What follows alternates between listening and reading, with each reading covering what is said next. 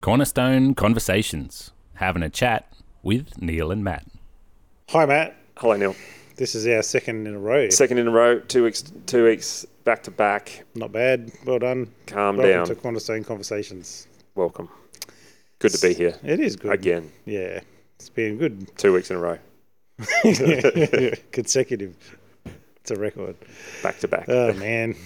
We need to get that steady flow going. We do. Yeah. We do. For all our fans out there. We need to make it a habit. What's the rule about making it a habit? Discipline.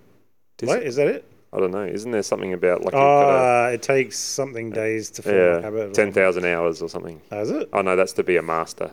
Okay. I don't know. Well, we're way off that. Yeah. So, Matt, Yes. I want to talk about Sunday's message. So on Sunday, I just had two sort of competing thoughts over the week. And so I thought I'd just give them both. So you talked about a couple of things. Yeah, a couple of things. Hence the title of the message. So the first one was I was thinking about someone that I knew that had died recently, about a month ago, a young fella, and in his 40s, died of a heart attack, and his dad had done the same, actually about the same age. And just pondering about life stuff, and not so much the meaning of life, but the words that always came around him were really, about his involvement. He was a good dad, he was involved with the church, great preacher, good worship leader. But it seems that he'd lived this pretty full life for God. Like, if people thought about him, they'd be like, that guy lived a good Christian life. And, it just seemed so disappointing that he'd passed away so early, which is true. But, just the whole thing about life, thinking about it and going to the Bible, James 4:14 says, "How do you know what your life will be like tomorrow? Your life is like the morning fog. It's here a little while, then it's gone." It's just sort of a sobering thought. And yet at the same time, I think it's good for us to sometimes think about these things so that it can focus us back on what really matters. So, Yes. how we live our life is really important. And, what we dedicate our life to. And it could be that we live a long life, but we've never really lived a life at all, in terms of we're not really doing anything that's of any eternal value to anyone. So if I've lived a short life, but I've really, I know what my mission is here for Christ, I'm following it as best I can, the impact can be quite significant. And what is actually a full life? Is a full life a long life? What do you reckon? Maybe. Mm-hmm. Maybe. I think there's certainly a question around the eternal value of your life as Christians. The impact that we can have through the way that we live, the way that we serve God. I think that has, you can be. I think there's a. Sorry, I'm not being very clear here. Am I? What am I trying to say? Like, no, I don't know. It's like no. There's I had it in my head and now it's gone. No, like there's a value in, what we do for God, whether that's a short amount of time in our life, like if we have a shortened lifespan, or if we have, if we're blessed with that longer lifespan. But then you've also got examples of people that have lived a long time and they've done nothing for anyone but themselves. Yep. And so, and there's, I don't think there's an easy equation that says this equals a full life. Yeah. Or not. But I think, you're absolutely right. It's good to think about what we're doing with our lives and, what are we doing to honor God in that. And we can, I think we can also get so caught up in the fact that our life isn't very long that we actually are so busy worrying about the fact that our life isn't very long that we actually miss the opportunities to have that fullness of life that God wants us to have. Yeah. While we are around the place. Yeah. And I think that's the same with the good life too. You might say, well, they've lived a good life. What does that really mean? Have they really lived a good life? What's it been like? And is that dependent on the length or the use that we're actually making of our life? And I think that's where it goes down to the use of our life. And for God, it's like He's brought us out of this sinful pattern of life, whatever it might be. And in Ephesians 5:15-17, it says, "Be careful how you live. Don't live like fools, but like those who are wise. Make the most of every opportunity in these evil days. Don't act thoughtlessly, but understand what the Lord wants you to do." Yep. And so when it's talking about this, there's a whole list of things that we used to do or we still do in terms of different types of sins and our behaviours and actions that, it says, understand what the Lord wants you to do. And in King James, verse 16 says, redeeming the time because the days are evil. It's like we've got to buy back all that time we've wasted as Christians. Yeah. So now we're a Christian. What are we using our time for? Are we actually going, okay, this is time for a change? And when it comes to wasting our life, I think there's two things that we can easily do is we can keep putting things off. Like we know that God's calling us to do something and we just continually put it off because we're too busy. But what are you busy doing? Is it really... Well, we want to understand what the Lord wants us to do for a start. And part of that is like wasting time isn't about necessarily, watching TV or having fun or playing a sport. In fact, I don't think those things are always a waste of time at all. But what is it that we're actually spending our time doing? And when we start to think about what the Lord wants us to do with our time, there's a whole lot of behaviours that actually impact that. So God's called us to this life in abundance, right? What do you think life in abundance looks like? Well, I think the key in that is just the honouring of God in everything, like what you're saying in terms of the sport and the TV and all that kind of stuff, like all of that kind of stuff can be used for the honour and glory of God, to be in relationship with people and playing sport and all that kind of stuff. God can use that. I think the real challenge comes when we're doing those things for our own personal gain or our own for selfish motives and all that kind of stuff, like in terms of work and getting finances so that we can buy the next thing that makes us look great and gives us a status and, or even just trying to achieve particular position or status within a business or whatever, which is, they can be used for God's glory if it puts you in a position that gives you access to talk to people in a particular way or come alongside certain people. But at the same time, you can also come with a motive of selfishness and go, this is all about me, and I'm going to effectively waste my life going through all of this stuff so I can achieve a particular status that makes me look good.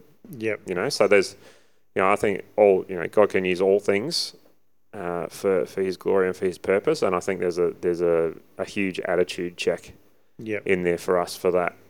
It would be my take on it. I don't know if that answers your question about the abundance of life, but I think it's that in all things you do it for the glory of God. And having that attitude of recognizing and seeking God in every situation that we find ourselves in, and using it for His glory and for His purpose, and can and probably will have eternal consequence. Yeah. And I guess so when I think about that fullness of life, for me, it's like we can live life and live in our sinful ways still. And the consequences of that are always not fun, right? But if I start to listen to what God's saying and I start to live in what He's asked us to do, so when Jesus talks about it, He calls us to love, right? And to walk in love and to be abiding in Him and His words in us, and we start doing them. But also more than that, it's like don't waste your time on the things that are irrelevant. So He's called us to unity. So when He prayed for the church, He says, I just pray, God, you'll make them one as we are one, that they be that tight, have these amazing relationships. And I just look at all the relationships that are in the world, and I often think we waste so much time. Instead of loving one another, we waste time arguing with one another or trying to work out who's in control, if whether it's in a marriage or a relationship, or who's the one who's meant to be in charge, who's the one who's in control, who's the one that should have, the preeminence, and yet I don't think God's called us to that at all. And I was just thinking about things like, even like, husband and wife have a fight, they don't talk to each other for 3 days or something like that. What a waste of time. Yeah. We have just wasted 3 days not talking to one another, thinking about the offence, instead of using the opportunity to serve one another in love. Or, like you spend, you've been hurt by someone, and all you can do for like 7 to 8 weeks or 20 years is, how can I get my revenge on that person? Yep. And we're absolutely wasting the fullness of life that's in God, where we could actually be in loving relationships. Yeah. Like, what a waste. What a waste of time, and so bad. And that sort of was the link that between that point and the next point I was going to make in the sermon, which is in James 4:1-2. What's causing the quarrels and fights among you? Don't they come from the evil desires at war within you? You want what you don't have, so you scheme and kill to get it. You're jealous of what others have, but you can't get it, so you fight and wage war to take it away from them. Yet you don't have what you want because you don't ask God for it. And it's almost as though we miss out on God's offer of, this is a beautiful life. You can have peace if you do this. Yeah. Because you're so busy trying to be in charge or in control or have your way, and it's like, seriously, that's not God at all. And so that made me really think, with my own life, as I like, and I don't know what you think, like, say in a marriage, Matt, how much better would it be if you weren't spending your time fighting because you wanted something and you're selfish and not considering the other person? How much more fun and beautiful and rich and fullness of life would your marriage be without it? It's true. It's good. Every relationship. Every relationship. Yeah. Yeah. I mean, I think, you don't want to waste your time in that space of bitterness and anger and revenge, as you're talking about. And God certainly has so much more for us. And I like just that challenge at the end of that last passage you read, is that you don't have that peace, you don't have that the good relationship because you're not asking God for it. And as I think about that, it's about God working on our hearts to have that forgiveness and grace and all that, to be able to be in that space that enables there to be, that great relationship that's not constantly consumed by anger and all of that kind of stuff. So yeah, definitely. Yeah. Yeah.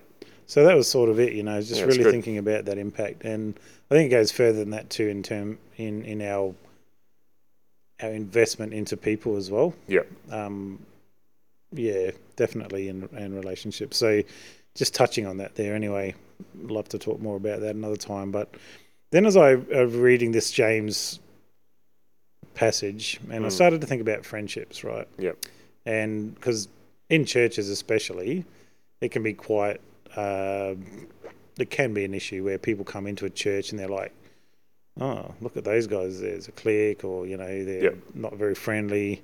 Even if they are friendly, people sometimes come in and there's this sort of expectation that, you look around, you see people, they're connected, you're only new, you're not very connected, and you can start to, even in that area, start to get that whole thing of like, I want what you have. Yeah. I'm jealous of it. And so what I'm going to do is fight and wage war to take it away from you. And with friendships, oftentimes it can come like that. It's like a very pointed, attack against those people that are friends because you don't have what they've got yet. And it was more, though, thinking about what does it take to make friends. But that just sort of brought up with me because I was thinking about it, how sometimes that happens in churches. You might see a team that, they've been together for a long time. So this is how it works, friendship, right? It's often born in hard circumstances, wouldn't you agree? Yep. Yep. I would think so. It's most of the time. Yeah. or when you're just hanging around together, Yeah. or in good times, you're sharing good experiences together, or you're doing ministry together. Yeah. Or I think the key there is together. yeah. Yeah. And so when we come into any new place, it is hard. Like I know I've joined footy teams, and when you're new, it's really hard. You don't know where you fit. You see the people that are friends, and they hang around together, and you could easily, make bad assumptions about that. But it's friendships are something that take a long time to develop. They're not just, very rarely. There are times when you just click with someone. And you're just lifelong friends forever. But very rare. It's born out of that whole thing of coming together. And when you start to think, wait a minute, those guys that are here, maybe they started the church together, or they've been there for 5 or 6 years. They've been in like a ministry team together. They go to Connect Group. They commit themselves to working bees. They spend time together. They've been through times with you where you've been in such hardship. They've prayed with you. Of course, there's going to be this friendship that grows. Yep. And you look at it and you'll be like, I am jealous of that. But at times it can breed this them and us sort of mentality. Yeah. It can be either way, but it can also breed it in the way that, it's them, the thems, and I need to be part of the thems. So this is natural human behavior, I think. Have you ever been in those sorts of situations where on either side of that, where you've either thought, oh, they're a big clique, or you've felt as though people feel that, or you feel that pressure to be? I think so. But you're right. In all of those circumstances, it's always been that there's been that connection there, that togetherness, going through a particular thing, serving together, being in a connect group together, being, as you say, not being in a ministry team together, spending, it's about the spending of time and all that kind of stuff. And so, I think that's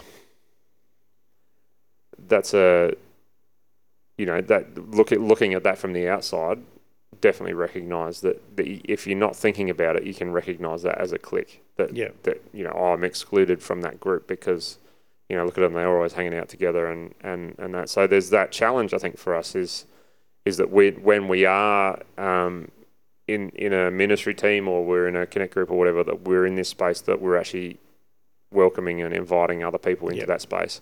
And as a person that's coming in, I think there's a responsibility for us coming in that we've actually got to put ourselves out there, and we've actually got to, there's effort that's required. It's not something, I think you talked about it on Sunday in terms of people just want to come in and be on the top level straight away rather than coming in at the basement and working their way up, sort of thing. So, there needs to be that willingness to actually put yourself out there and to make connection and to be involved, and and as you do that, as you work together, as you serve, whether that's like in the church circumstance, whether that's serving on coffee or in just being part of the welcoming team and making other people feel welcome the way that you want to feel welcome.